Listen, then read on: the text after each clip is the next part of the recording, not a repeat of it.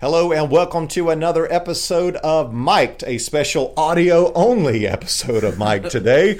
I am your host, Shane Page, here at St. Michael Catholic Church, the Director of Evangelization, and I am joined with a special guest today. We are joined by the daring Deacon Kevin Tran, who is joining us today. I pulled him from the side and asked him to be on our podcast today as a way to get to know him a little bit and ask him some questions. We had the privilege of hosting Deacon Tran this summer as one of our seminarians. So, Deacon Tran, welcome to Mic'd.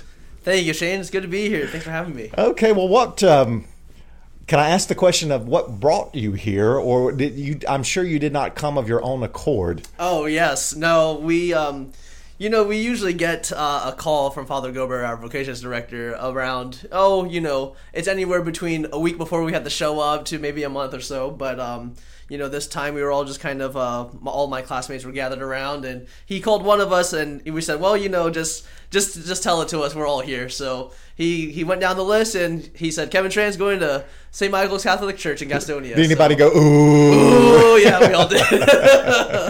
Yeah. Now, you, before we started recording, you told me you were actually from the Charlotte Diocese, and were you born in the Charlotte Diocese? Yes, I'm born right in Charlotte, so... Where did you live? Where did you grow up? I grew up on the east side, so first around the Albemarle area, and then later on we moved into the Mint Hill area, so not too far. Went to elementary school at Queens Grant, and I spent, elementary is a K-8 school, so elementary, middle school, and then I went to high school in Independence. Interesting. So what was your parish? St. John Neumann on the east side. Did you discern your vocation at St. John? I did, yes. Luckily, I had a pastor, Father Pat Har, who was just so instrumental in my vocation because he formed a group of high schoolers, young boys, and he'd take us on these trips to the zoo or different churches around the diocese.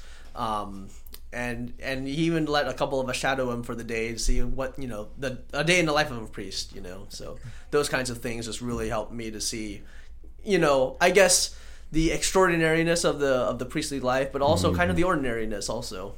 Yeah. So did you sounds like you developed a good relationship with him. Yes. How old were you when you began really discerning a strong call to pursue the priesthood?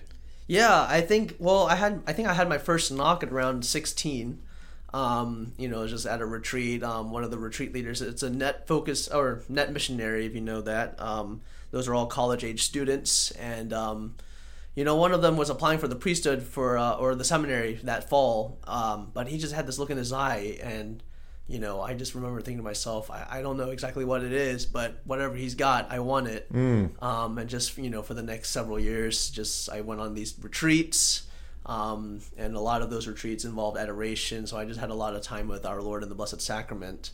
And then when I went off to college, I think that's when I seriously started discerning because, my first year I spent at Wake Forest, and, I remember spending a lot of, nights just, laying in bed, just, staring at the ceiling, just, here I am at my dream school. I've,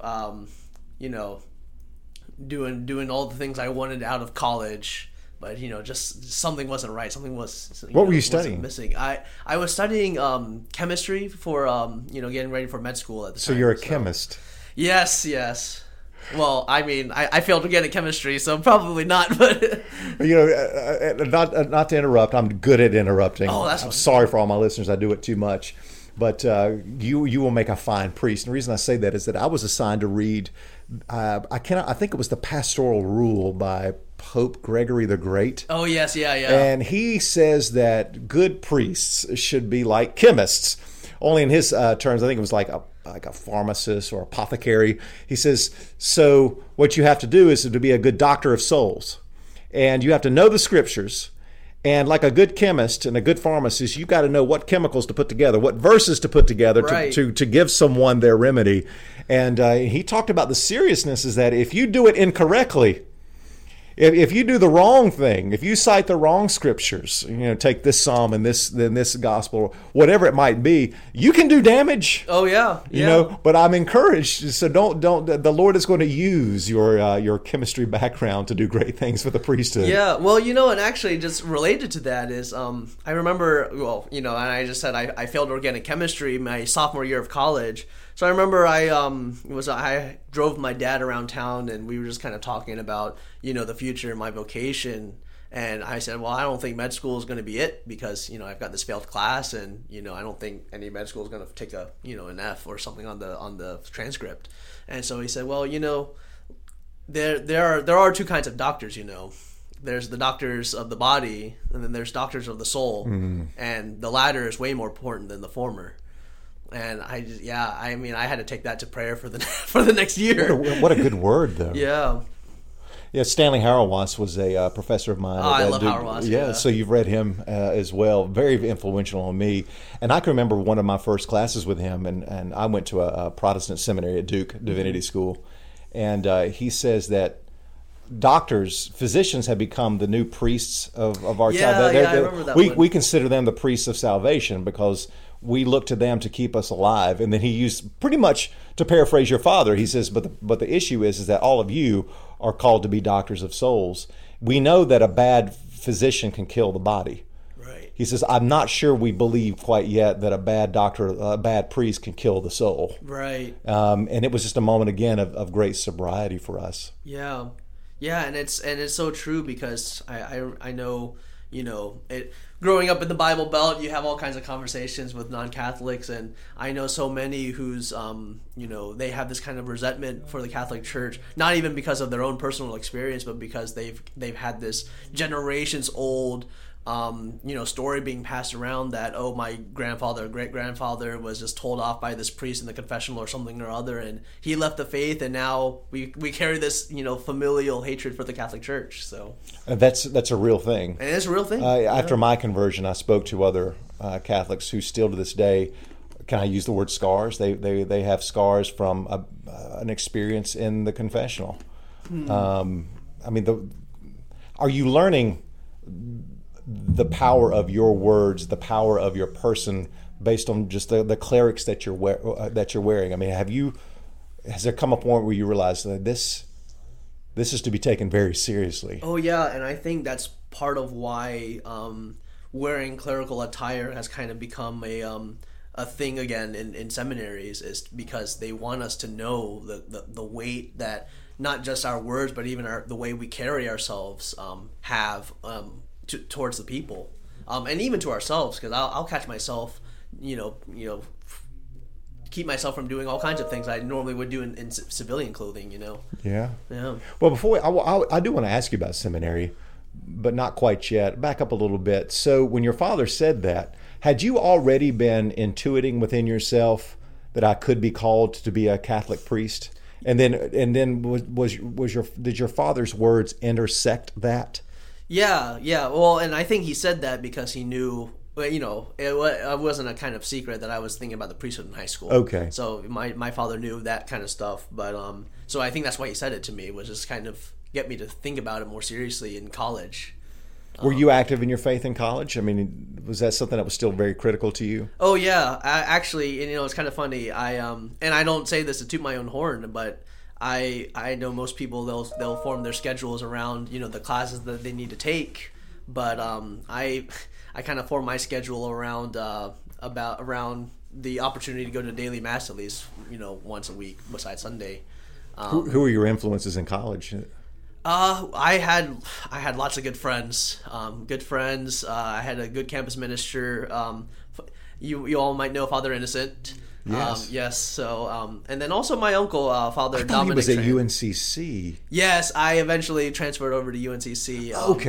After sophomore year of college, and so I finished up there, and I was the president at the campus ministry my last year of college. So just getting to go to the Blessed Sacrament in between classes, and just spending time in prayer between classes. I think that really helped me out there too. And then when did you make the decision to go into seminary? Probably June or July, entering senior year of college. Yeah.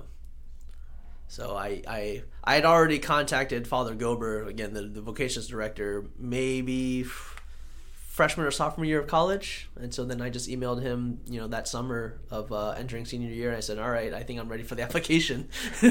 What was seminary like for you?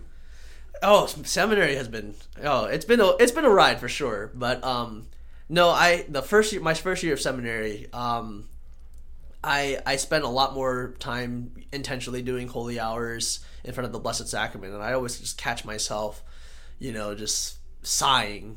And I didn't really know what it was at the time, or I didn't really think about it, but it wasn't until maybe theology and we talk about the Trinity and how the Spirit is the sigh of love between the Father and the Son, and that's when I that's it. But and it's things like that. You do things in your prayer life in seminary, and then you learn about it in class, and you just put two and two together, and you just fall in love with our Lord even more, just because of you're doing the things and you're learning about why you're doing the things. Was there a book or a class that was more transformative, or maybe the most transformative for you in seminary?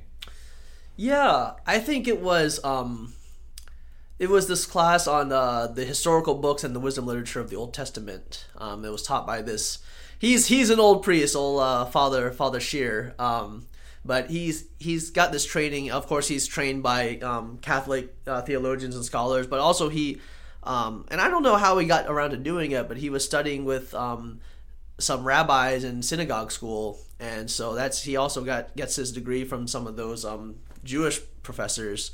But he just had this way of reading the scriptures that I just never encountered before, and just kind of seeing the humanity of some of these Old Testament figures just kind of reshaped the way I read the scriptures myself. So, I remember when I was in seminary, the common conversations that we would have among other seminarians is like, well, all this academic stuff, this is all book knowledge. This won't really matter once you're in a parish.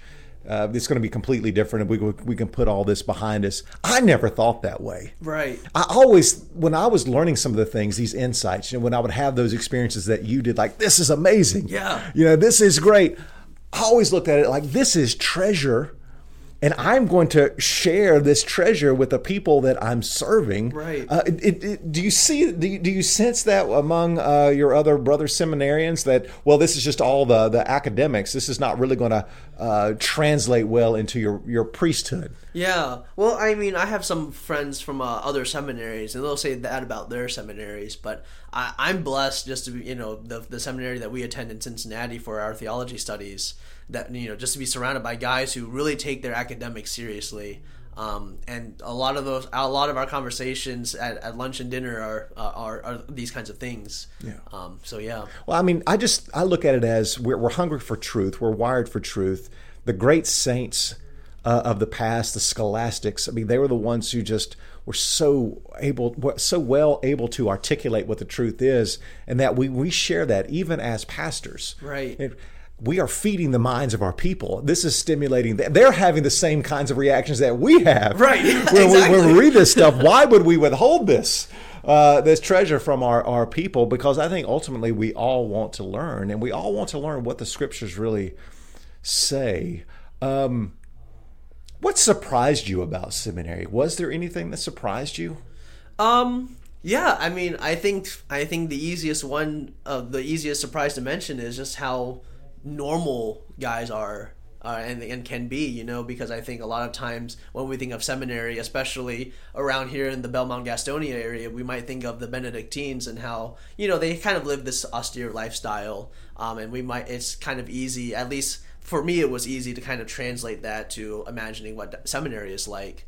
But yeah, I mean, we do have a somewhat monastic schedule with prayer, but I mean, we play all kinds of games. We even have a bar in the seminary. We just kind of just hang out, and I mean, it's like living in a big fraternity house of 85 guys, and it's just a bunch of guys being bros, but we're all there for the same purpose. We're all there to love our Lord and to grow in that love and to learn how to serve each other. So.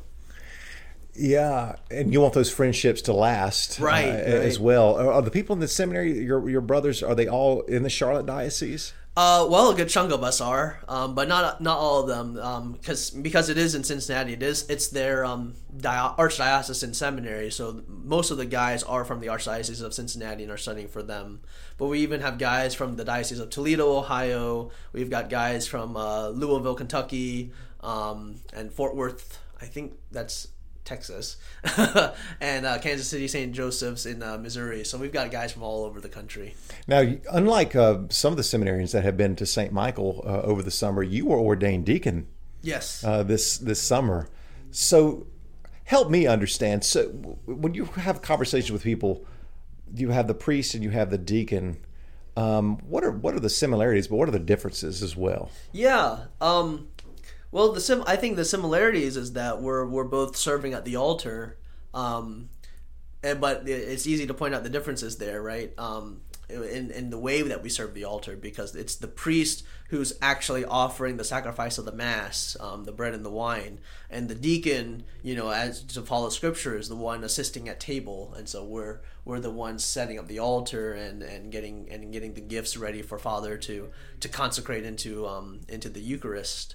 And that'll translate over to our ministries as well. We're similarly, between the priests and the deacons, we're both called to serve the people in a ministerial way, as opposed to how I served as a lay seminarian.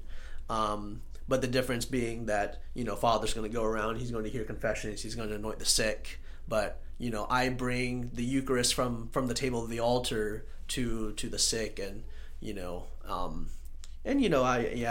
so that's it. Well, I mean, have you been administering the sacrament since you've been here to some of the homebound or the shut-ins? Not quite yet, but I was going to get to that. Yeah.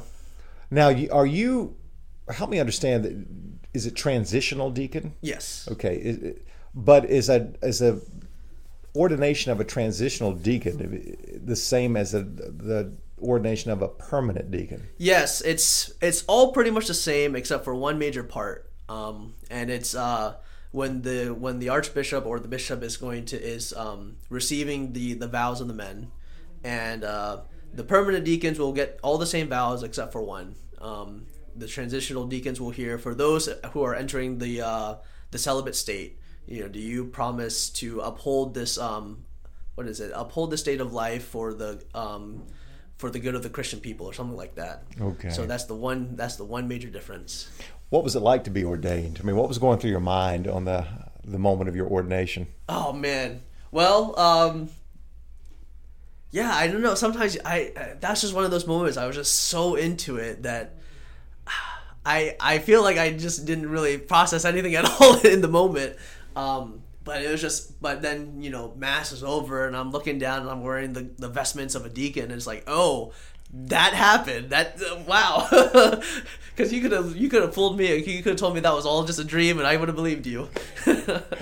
Well, just that would have been a profound moment for sure. And now you are a deacon, and you will be ordained a priest in about how long? Yeah, less than a year. Yeah, June 15th, God willing. Now, as you're in seminary, you have a final year of seminary. Now that you're an ordained deacon, what will you do as a deacon in seminary? Yeah, well, I'm going to have a lot more fun here than I am going to in seminary.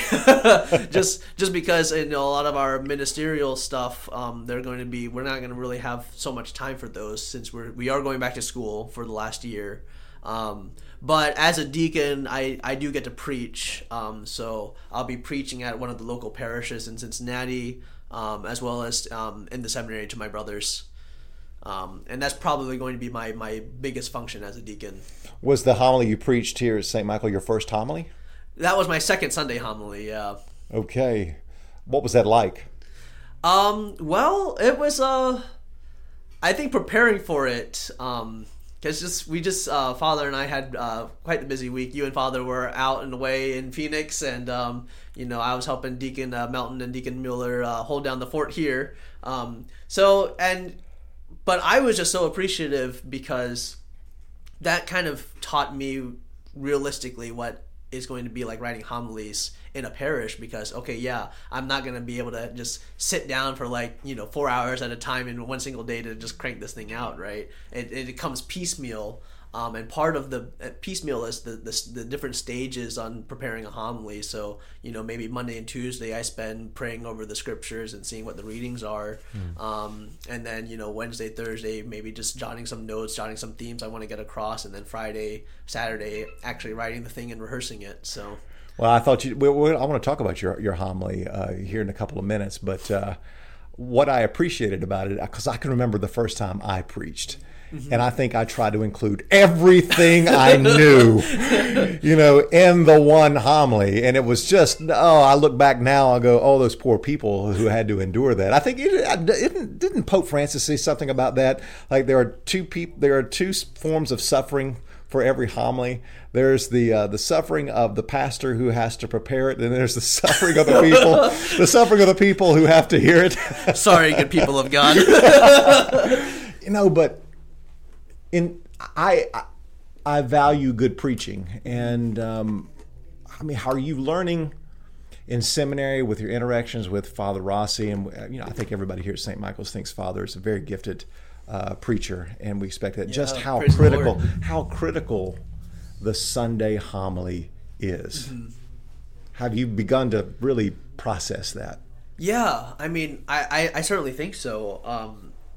Well, and it's really because of some of the homilies that the first homilies I heard in seminary. They were just kind of unlike the homilies I heard before seminary. Just because the homilies you'd hear before seminary, and just out in your local parish, they're going to be more catered to the experiences of the people, and so they sound very normal. Right. Whereas the homilies in seminary are going to sound a little bit more academic, probably closer to the style of maybe Bishop Robert Barron's homilies on the Word on Fire show.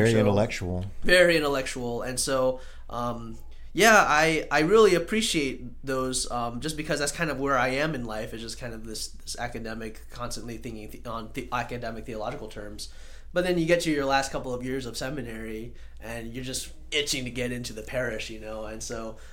I guess for me, I still appreciate the academic homilies, but I'm moving more towards, okay, but how can I relay this high theological thinking and distill it for, the everyday experience? Because not every one of us is going to have those same experiences or the same kind of academic terms. So I remember there was a preaching professor of mine, and he talked about how as a pastor, you really begin over the course of time to love your people. And you love them greatly, and you begin to know their stories, and that your best sermons will actually come from your people, because you're going to be, in the soil, in the fabric of their lives, and you're going to be discerning what the Lord is doing. But he also said that because you love your people so much, and what each one of them is going through, you will see them on Sunday morning. Like, I'm just making someone's name up. There's Miss Betty, and you visit with her this week, and you know what just happened to her, whether it was a diagnosis or a loss in the family. And then the text for that morning is going to be one of the hard sayings of Jesus. Right. And she's already had a difficult time.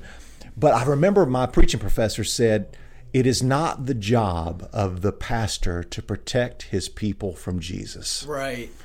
And I remember that word went straight to my heart when I heard it, that despite everything that's going on, and yes, you love your people, you are still going to love them even more when you unleash the word on them, even if it's a hard saying. Right. And his point was, the people of God can handle Jesus. Yeah. But you've got to be willing to unleash him on the people. I just love that wisdom. Yeah, and I had that very experience this past weekend, because here I am, I'm writing this homily, and I don't know many of you very well just yet, but so I just kind of just wrote this thing because or just really off the top of my theological head.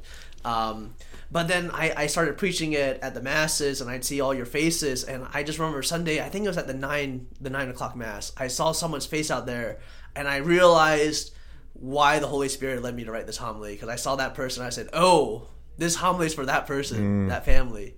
Yeah, so. Yeah, and you spoke about faith, and that in quoting the scriptures, faith is the substance of things hoped for, the evidence of things not seen. I remember I'm leading a class during the summer here at St. Michael after the 9 o'clock Mass, and we're discussing the homily. And our conversation shifted to the struggles of faith. Right. And there are moments when it seems easier to believe than others. And a few of us shared about those periods of time where I am racked with doubt. I feel as if the floor has opened up. What I thought was a solid foundation, I'm looking down like, it's kind of like, what? I don't know anymore. Right. What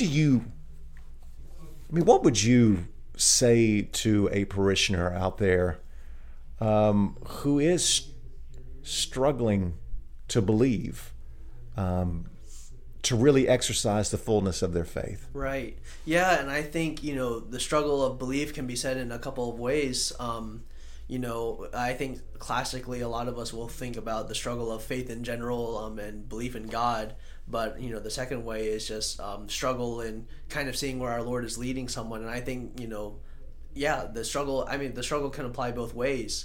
And so, to either one of those, I think I'd say that that's why we have all of these, going back to the letter of Hebrews, the author of, I'm going to say St. Paul, says that we're surrounded by a great cloud of witnesses. And so these witnesses, they're called that because of, the fact that they struggle with the exact same struggles that we struggled with before. They figured their way through, and they left us an example to follow. And so that's why, just going back to sacred scripture, going back to the lives of the saints is just so important, and just kind of catching those details, especially the not so romanticized ones, and I think of someone like Abraham. He's called to leave his father and his brothers and his homeland to go to some place he doesn't know about, right? And so just meditating on that reality rather than just kind of like going along with the author, like God bless him. He's got so many details he's trying to catch. But for us as readers, we just need to pause on some of those really fine details and say, all right, what were some of those feelings that Abraham would have felt? What are some of those feelings that Moses would have felt? He's got this stutter, but God's calling him to lead the people of Israel out of Egypt. Why? Right? And so, just kind of catching those and realizing that God gives us these struggles. God gave those men, those women, those struggles precisely because he was calling them to great things, right? And the struggle is part of that journey. And so for us also, we go through these struggles because we're called to great things also. I don't think there's a canonized saint that has not had, in my recollection, a struggle against the temptations of faith. Right. I think it was, I cannot remember his name, the great Thomist of the 20th century. Gary Goulagrange. Yes. Yeah, I think that he just talked about the temptations against faith as being a part of the normal Christian life. They will all struggle with it. I know that the saints who have influenced me the most, now we're in the Little Flower room, and it seems like every podcast, you don't know this, I'm always finding a way to mention the Little Flower. I know that there was a point in her life when she was struggling with the final stages of her tuberculosis. She was in great pain, and she felt nothing but darkness. Right. And she actually, in her own blood, wrote the creed, the Nicene Creed in her blood, and pinned it to her heart and said, I believe despite everything. Right. I still, that temptation not to believe, but she persisted. But what all the saints, I think, understood is that faith is a gift from God first. Yes. It's not something that we can just manufacture. And that reminds me of a very brief interaction I had with a gentleman at a church that I had served in Charlotte, and his son was murdered. And he was away for about 2 or 3 weeks. His son was murdered out of state. It was a horrible incident. And this was a very prominent member of the church, someone who had a very robust relationship with the Lord. And this tragedy happened to him. And I can remember seeing him on a Sunday morning. He was just clambering up the stairs, and he had a stoop in his posture. And I just said, how are you doing? Right. And he said, brother, I don't know what to believe, but if I can believe anymore. And I remember it was as if the Holy Spirit gave me the words, and I said, it is not up to you to believe. And I said, you remember the story of the man who was paralyzed, and his 4 friends brought him up to Jesus and laid him at the feet. And Jesus says he saw their faith, the faith of his friends, and forgave him. I said, why don't you just rely on the faith of the church right now and let us carry you to the Lord? So I don't think ultimately, faith is a gift, but it is the church that gives us faith. And in moments of crisis, we can rely on the faith of the church. And there's nothing more encouraging for me in my struggles, when I have had struggles of faith, to be in the church and to see everybody standing, reciting the creed, receiving the Eucharist. I need that during those moments. Yeah, and to go back to that cloud of witnesses, like, I know, like, you know, witness kind of carries this connotation that they just kind of stand by and watch and do nothing, right? But in reality, they're it's like a stadium. It's like they're cheering us on, and not just that. It's not just that they're cheering us on, but, you know, we call it the great deposit of grace, because their great holiness, their great lives don't just serve as examples for us, but they won merits and graces from our Lord that can be given to us also. And of course, the chief of all saints is going to be our Blessed Mother Mary. You know, and she not only is giving Christ grace, you know, her merits, but she's also giving them directly to us, just like she gives us her Son, right? So I'm a big proponent that Mary gives us grace alongside her Son. Well, you know, there was a member in our study group who mentioned the Virgin Mary as the model of someone whose faith was tested. Right. You know, Angel Gabriel visits her and says, he will be called great, the Son of the Most High. And yet on Good Friday, she's seeing his annihilation. Right. And the struggle of faith that she would have endured, because she was a human person. I mean, her son was a divine person. Right. She's a human person. She had the gift of faith the way you and I do, and yet it was tested to the extreme, and yet she still believed. Right. Despite everything, she still believed. And she still silently consented to her son being put up there on the cross. Yes, she no consented. protest. She consented. Yeah, so we have these models, these great models of the faith who have been there, and I like your image of the stadium, right? They're still encouraging us. Or like, you ever seen the marathons where people are holding out the water, you know, for the runners, thinking maybe the saints are kind of like that for us. You know, we're getting tired, but they give us some refreshment along the way. Oh man, yeah. And I mean, that analogy just brings me back to I went to World Youth Day in Poland in 2016. And, you know, part of the World Youth Day experience is that the final mass is going to be some kind of like remote location that you really can't get to by public transit. And so here we are. For my hotel, my group had to walk or march maybe 5 miles. So it wasn't really a cakewalk. It was like, oh well, actually maybe longer, because it was like a 3-4 hour walk. So maybe like 15 miles or something. But I just remember I was beat. It was hot. I was tired. But we just walked through this neighborhood, and it's just, you know, we're on either side. It's just a bunch of gated houses, and all these people, once they heard that we were coming, they just lined up right behind their gates. And, you know, some folks had apples, like a whole basket full of freshly picked apples. Some folks had their like hoses just like running for us to fill up our waters, and it's just like that. You know, they're watching us get ready for Holy Mass with the Holy Father, and they want to support us in every way that they can to get there. Oh, so, that's great. Yeah. Well, what are you most looking forward to as a priest? Yeah, I think hearing confessions. You know, in our homiletics class, Father made it a point that, and here's another difference between priests and deacons, I would say, is that, you know, deacons, when we're preparing for our homilies, it's based on our encounters with people and, you know, our kind of conversations with them. But when priests craft homilies, and this is Father's point, is that they're crafting it from their experience in the confessional, right? Because people are just pouring their hearts out to priests in the confessional, and the things that they're struggling with in the battles against darkness. And so that's what the priest is going to be bringing along with him in his homilies and in the Mass. So I think hearing confession is the thing I'm looking forward to. Is there anything that makes you fearful? Yeah, I mean, I think the prospect of leading people, you know, I mean, I've been you know, kind of leading in small ways, like, you know, in marching band I was like a section leader, or campus ministry I was the president, right? But just the prospect of, I guess Well, I guess in a word, just fatherhood, I think is the part that scares me. Sure, but that's also something that will invigorate you as well. Right, yeah. But of course, in the scriptures, no one really led by themselves, not even Jesus led alone. So whatever parish you serve, there will be those called around you to help you lead. Right, and thanks be to God for them. I'm praying for them so hard. Well, Deacon Tran, it's been a delight. Thank you, Shane. Thanks for having me. And we're glad that you are here. How long will you be with us? When would be your when do you need to be back in seminary? My last Sunday here at St. Michael's will be August 6th.